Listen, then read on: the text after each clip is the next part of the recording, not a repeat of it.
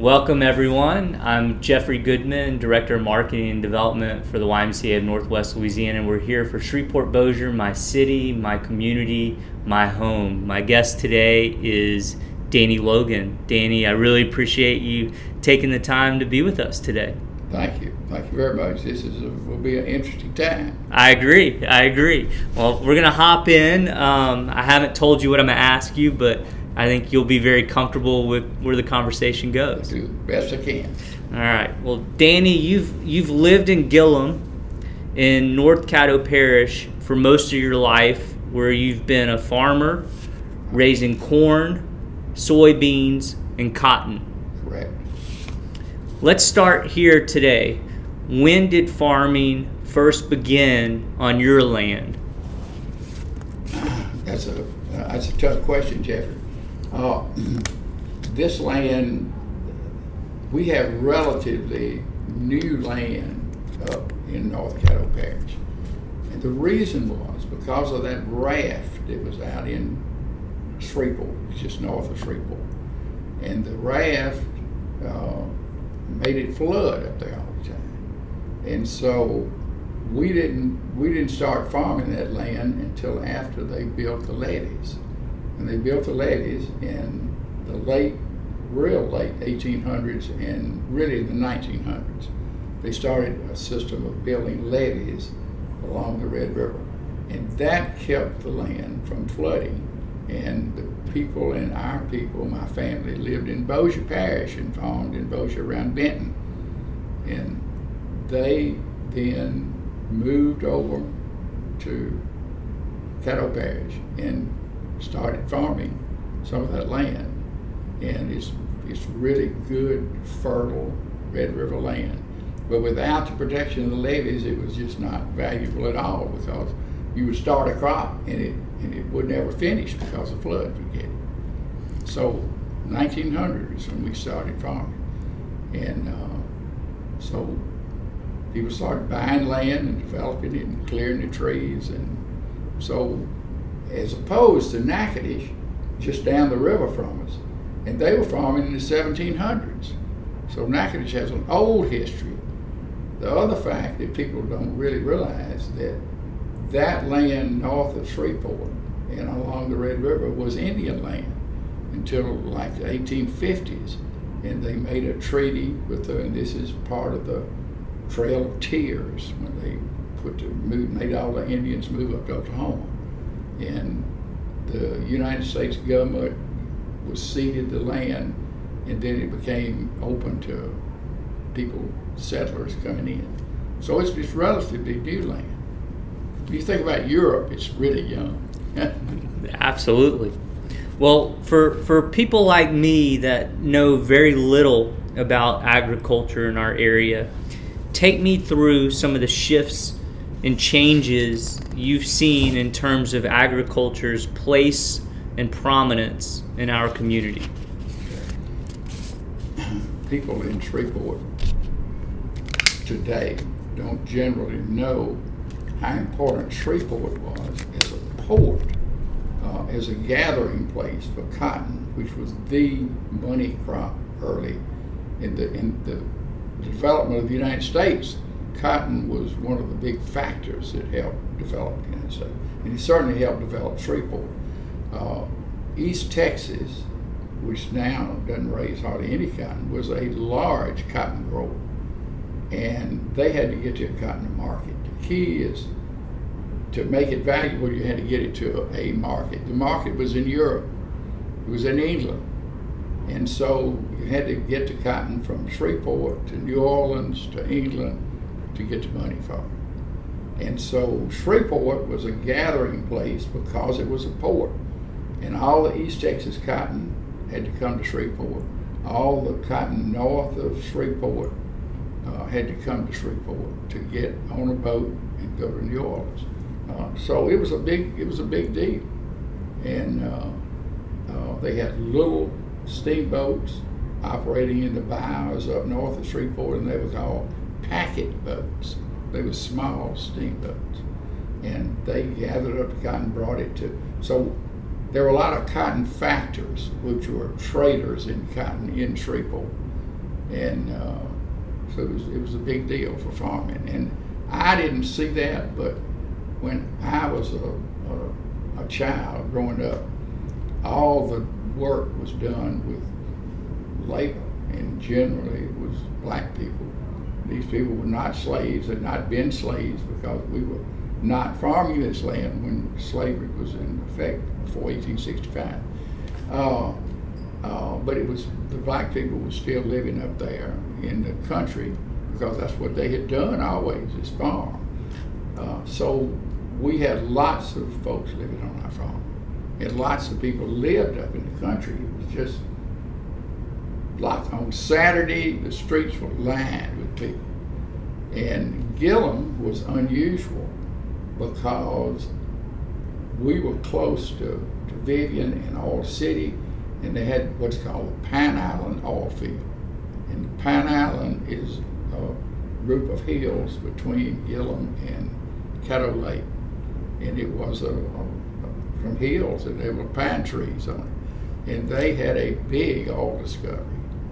Between Gilliam and Vivian, there were 3 oil refineries when I was a kid growing up. And they had lots of people working out there. So Gilliam was a big town, lots of stores, lots of people. On Saturday, it was just overrun with people. So it was kind of a fun place to grow up, and we knew everybody. It was a nice community, and it was lots of things happening. And how did cotton's importance start to diminish and be replaced by corn or soybeans or other products? That actually took a long time. Cotton was the money crop. When I first started farming and growing up, all we raised was cotton. Our whole ground was planted with cotton. You had to have a demand for these other products. Soybeans are really a new crop, commodity-wise, and they were, it was years before I ever saw a soybean.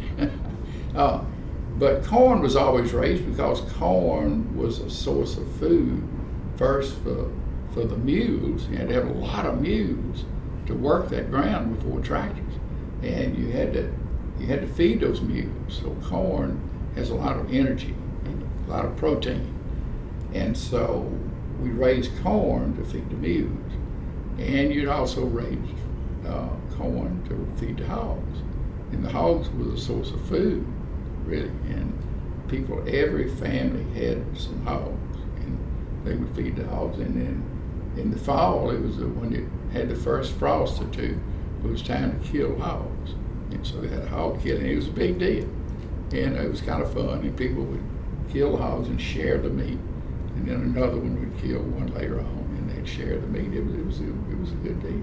It was fun to watch that. So I had a really nice childhood growing up. And then when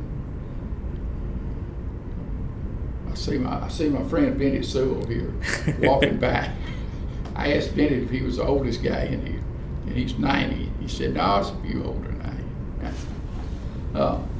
Anyhow, okay, I've answered your question somewhat. What else? Yes, sir. Okay, so you've covered this a little bit. Talk to me about some of the commercial aspects of your farm. Who are your clients, and how do you transport today your product to them? And I know I believe your son oversees the farm today. My son and my grandson. Okay. It's you just kind of have to go with the new developments, and then to get the cotton ready to sell. Of course, it has to go to a gin, and the primary focus of the gin is to separate the seed from the lint. But it does other things. It also cleans the trash out of the fiber, and it aligns the fibers so that it is better for the mill to work with. And we've had many developments in the ginning process. And we now have better hydraulic pumps and stuff, so we can press that bale smaller, so you can get more bales in a van, truck, or in a boxcar. And so we do all that at our gin and other gins, and you're required to have it. We have a group called the National Cotton Council, which kind of sets the standards for every gin. You have to have your bale a certain size, and it has to be wrapped a certain way, and it has to be completely covered so no pollution and stuff can get into it.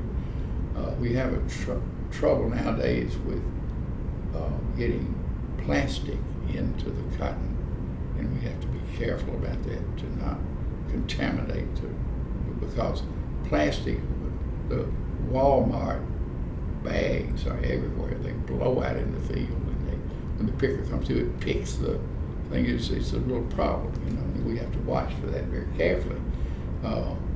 But we package the cotton, we send it to a warehouse, and we sell it to a cotton broker who's just like the cotton factors used to be in Shreveport, except there are fewer of them, and they're all international. One of our big folks that we sell to is China. And China buys, they make a lot of clothes. They make a lot of clothes that are sold in the U.S. And so they have buyers over here, and they're looking. A lot of people. Mexico buys a lot of cotton. They have a lot of cotton mills in Mexico because it's available labor, and the labor's a little cheaper than it is here. So a lot of our cotton goes to Mexico. A lot of it goes to China.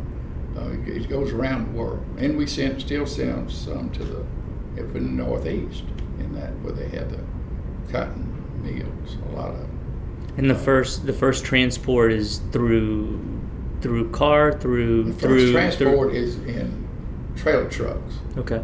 And we gin it, put it on our platform, and the trailer truck backs up. We load the trailer truck with 100 bales of cotton in the truck and haul it to a warehouse. And the warehouse. And where's that? Stores it. We have one in Rayville, Louisiana, and one in Alexandria, Louisiana. We send, depending on who you sell it to, we send to different ones.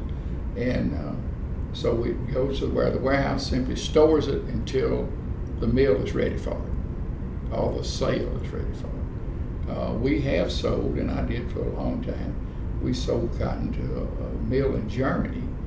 And because we had some German people, we came over and bought some land up in the Red River. And we got to know them, and they had connections with a mill.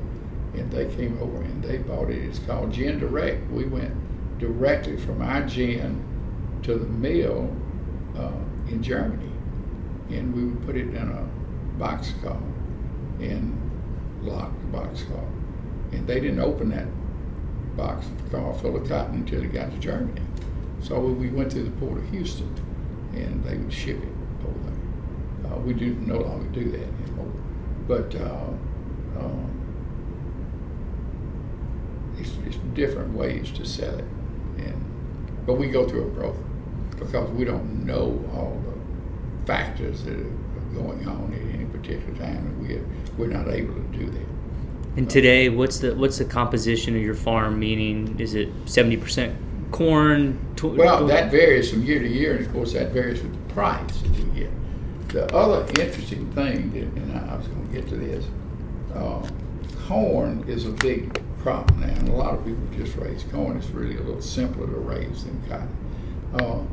And the corn,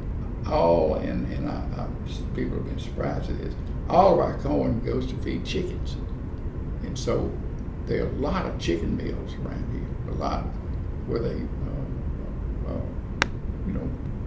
do chickens from the time they're a little bitty baby chick till all the way through cleaning him and getting him ready to sell.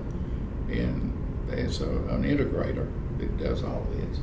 And so we sell that corn to people that grind it and mix it with other feeds and various proteins and things, and they feed that corn. But it's a great demand for corn. Now, the other interesting thing that people generally don't know about, each bale of cotton, a bale of cotton weighs 500 pounds of lint, okay? But in that bale of cotton, there is approximately 650 pounds of seed. So you get a lot of seed. It's more seed than it is lint. And then there's some amount of trash in there, sticks and limbs and leaves and stuff that gets in there. So the gin cleans all this out and separates all of it. So we sell the cottonseed.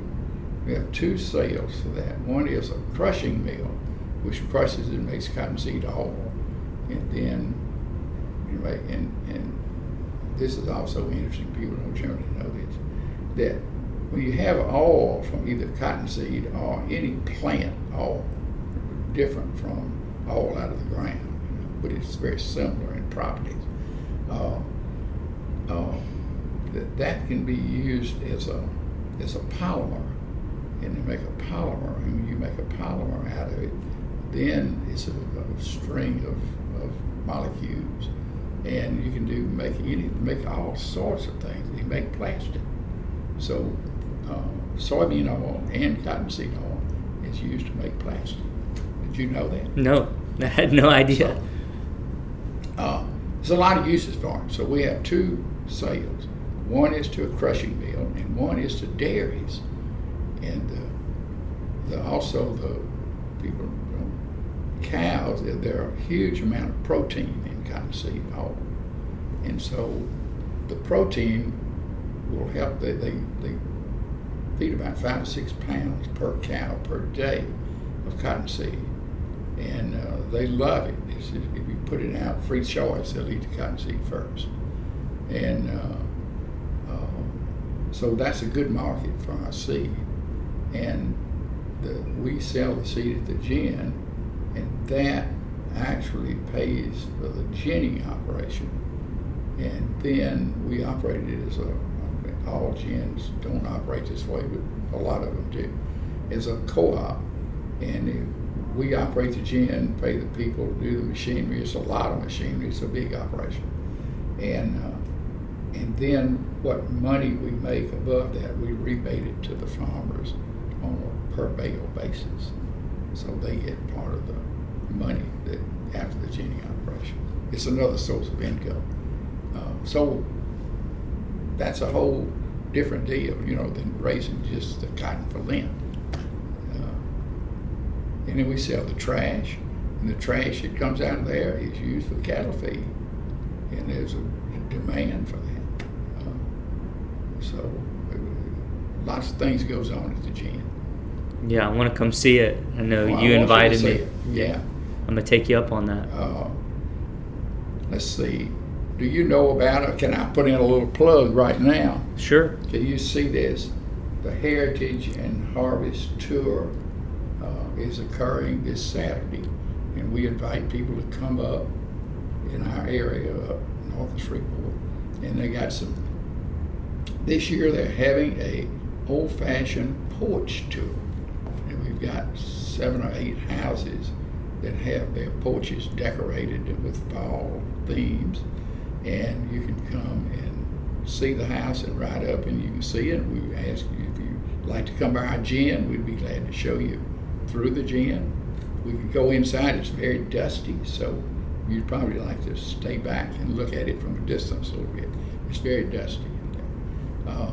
And our people, we encourage them certainly to wear a mask to keep the dust down, not because of the COVID. But anyhow, it's a nice little tour. And yeah, I think my wife and I are going to try and come this weekend. Okay. So we're going to talk about your wife. So your wife, Karen, and you both attended university at Southwestern at Memphis, now known as Rhodes. Right. And since college, you both have been very active in giving back to this community and other communities. Right. For instance, I know that Karen and you were involved for many years installing clean water systems for people in Haiti impacted by poverty, poor government, and storm damage. Right. Talk to me about this work that you did in Haiti, how it came about, and what all it entailed.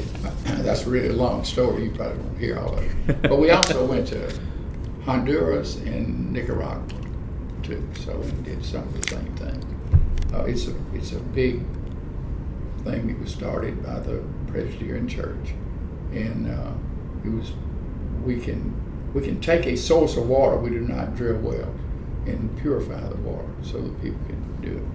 And we went to a little school to learn how to do this. It was a lot of people, a big school over near Oxford, Mississippi, and so other people also would go to that school and go, and then we actually would raise money to put in the system.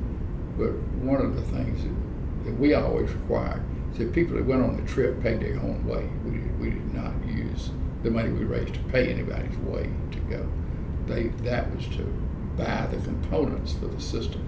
Not everybody paid their own way and own expenses, So people didn't just go to get a trip. And we went a lot of times, and we did that between when I kind of let my son take over on the farm, or he was ready to do that. And by the way, he went to Rhodes College also, and my daughter, we support that still. When I was 70 years old, and so we wanted to do something beneficial, so we started going on making trips like this and other things too, but mainly that. And it was we met some of the nicest people, and saw things that people would not see. You don't go into people in the United States can't believe what poverty is till they go to Haiti. I mean, it is so many people living down there, and they talk about how many, but they have absolutely no idea how many people it is. They have no government to do that. They don't ever take a census. They don't know. It's just people thick, and they're everywhere. And it was really an interesting time. And we went to, they have a lot of orphanages, and people talk about supporting an orphanage in Haiti. Well, it is kind of an orphanage, but it's really not. They desperately need to have some type of birth control, which they don't support. And they're just little kids everywhere. And by the time a young girl is 14, 15, she's pregnant. And they have children, and they can't support these children. So they give them to these, quote, orphanages. And they have all these children, and they try to get help that way to feed them, just to feed them. I mean, people are desperate. Wow. It was interesting. I mean, you just can't imagine it until you go. We don't send people down there now. We work through people that live in Haiti because the lawlessness has gotten so bad that if a white person is down there, he's liable to get kidnapped and held for ransom. And so if a white person is seen down there, he's an object of these groups. If we can capture that person, we can get some money. It's just a bad deal. So we don't let people go down there anymore. Right. But we went when it was not that bad. It was not that. And we would always stay in a compound so that at night they locked the gates, and they locked the gates all the time, the daytime also. And you pulled up to the gate in your vehicle, and we never drove down it. You never drive down it. You always have a driver. And you blow your horn, and they open a little peephole to see who it is. And if you're one that they'll let in, they open the gates and let you in. If not, you don't go in. I mean, it's tough. People in the United States have not seen a society like that. Nicaragua and Honduras were not quite that bad, but they had their own issues, political issues. But we met some great people, and felt like we were doing something that was helping people. It really was helping people, to have them have clean water and education. If you have a stream, and Haiti has a lot of mountains, and the stream starts somewhere at the top of the mountain and runs down, and the water just looks pretty and clear. But you're talking about pollution. because all the animals are messing into things, people are messing into water and all. It looks good, but it's just loaded with bacteria, and they don't know that. They drink that and they get sick, and the kids get sick, and the kids die. A lot of kids die young, and we can take that water and kill the bacteria. And you say, well, that's really easy. Just take a chlorine tablet, drop a chlorine tablet, and you're okay. If in Haiti, if they taste chlorine in the water, they spit it out and will not drink it. And they believe that this is white people trying to sterilize them. And so you can't use that. You got to have something that's odorless and tasteless. And we did that by using ozone. That's exactly what the city of Shreveport does. It's a big deal. We had an ozonator, and you make ozone by passing air over a black light, and it makes ozone. And you bubble it through the water, bubble it in the water, and it kills the bacteria. So it was a simple deal, but you got to have it all fixed right so it'll do that. Anyhow, it was a nice deal. It was a fun deal to do. Yeah, it's amazing. You guys did that. All right, so we're going to shift a little bit to kind of a little bit more macro. My question for you is, as you look around our community, what concerns you the most? Well, of course, we would always have to say that the crime is so bad in Shreveport, and it's really in metropolitan areas. It just happens as you get out more in a less crowded area, it's less of that happening. But look, that's such a complex question. I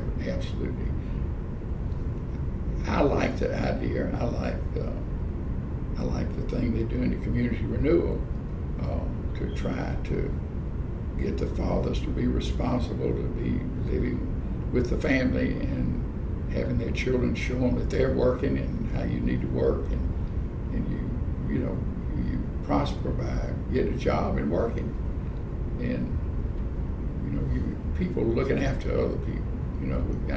It's a community deal. It's a very complex question, and it's very hard.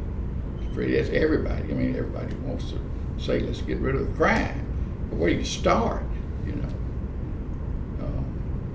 It's complex. I don't know what to do. So on the flip side of that, what makes you prideful? What makes you proud about this community? I know you love Caddo Lake. I know you love your community, and you can just talk about your community. I like the people down here. I think the people are very responsive to each other, and they're, black people and white people. A lot of them get together. It's just a few that are causing the trouble, and I just think it's a good place to live. I think it's a good climate, and, it's a lot of recreational. I like to fish. There's a lot of good places to fish around here, and we talked about Caddo Lake. It's absolutely beautiful, and Cross Lake is very similar, and let's see, what's the lake over around Menden? It's the same way. They're wonderful lakes and places to go and things to do. Tell folks out there what you told me on the phone, what you did recently. We took a tour. It was 8 of us, went on a party barge, and we left from Caddo Lake near All City, and we went up. It was Cypress Bow, all the way to Jefferson, Texas, on the party barge, and we ate lunch at Jefferson and came back that afternoon. And we left about 9:30 and got back about 5 o'clock. So it was an all-day tour. It was absolutely beautiful, beautiful country you go through, and people don't realize you can do that. The water's low now, but we were still able to get through. We hit some underwater stuff 5-6 times, but we were going slow, so it was okay. But it was a nice thing. Jefferson's a nice place. Most people have been to Jefferson and know about it. but you don't realize you can go from here to Jefferson by water. And that's where the steamboats used to come. Jefferson was a big port because people in East Texas would bring their cotton to Jefferson, put it on a small steamboat, bring it to Shreveport, and from Shreveport to New Orleans. So it was a nice deal. Sounds amazing. I'm jealous. Yeah, you need to go. You got to have lots of gas. There's no place to buy gas. What you have is it. But it was a nice trip. Sounds great. See all sorts of wildlife, all sorts of these big birds, stuff that are around, and saw some deer. It was a nice deal. Sounds amazing. Well, Danny, those are all my questions for you. Is there anything else you'd like to mention to folks out there or talk about? You have all the time in the world, so. I don't know of anything.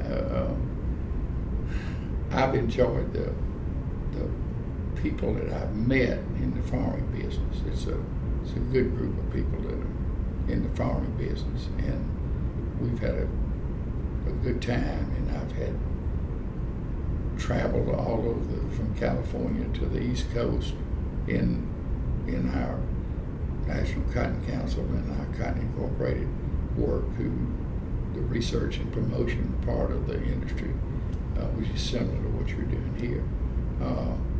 And my wife and I have attended meetings and traveled with those people a lot over the country and seen a lot of different operations. But the folks are all the same. They're all nice folks, hard-working people, and farming is really a lot like gambling. I mean, you're taking a big chance. Every year you're taking a huge chance on the weather and the harvest times and the prices, and it's difficult to be in the farming business. And if you're not willing to take a chance and believe that things are going to work out, you don't need to be in it. But it's been fun. It's great to have you. I appreciate you making the time. It's a real treat to hear a little bit about your experiences. Good. We hope people will come. This tour that I was talking about is Saturday, and so you can come by our gin, or come by, and we'll be glad to give you And tell me the name of the organization, because people can look it up on the internet too. You told me on the phone. Okay, I have to read this. It's a Heritage and Harvest Tour. Okay. But it is sponsored by the North Caddo Historical Association. Okay. And they're the ones that get it up and promote things. Well, my wife and I are going to try and go this Saturday. You'll have a good time. Well, thank you, Danny. Okay. Appreciate Thank you. Thanks for asking me. Absolutely. This Y is a wonderful deal. I see people. I know a lot of people that come out here, and in fact, my daughter comes out here every day. And we talked about our friend Benny Sewell is out here all the time, and it's great for these folks in town.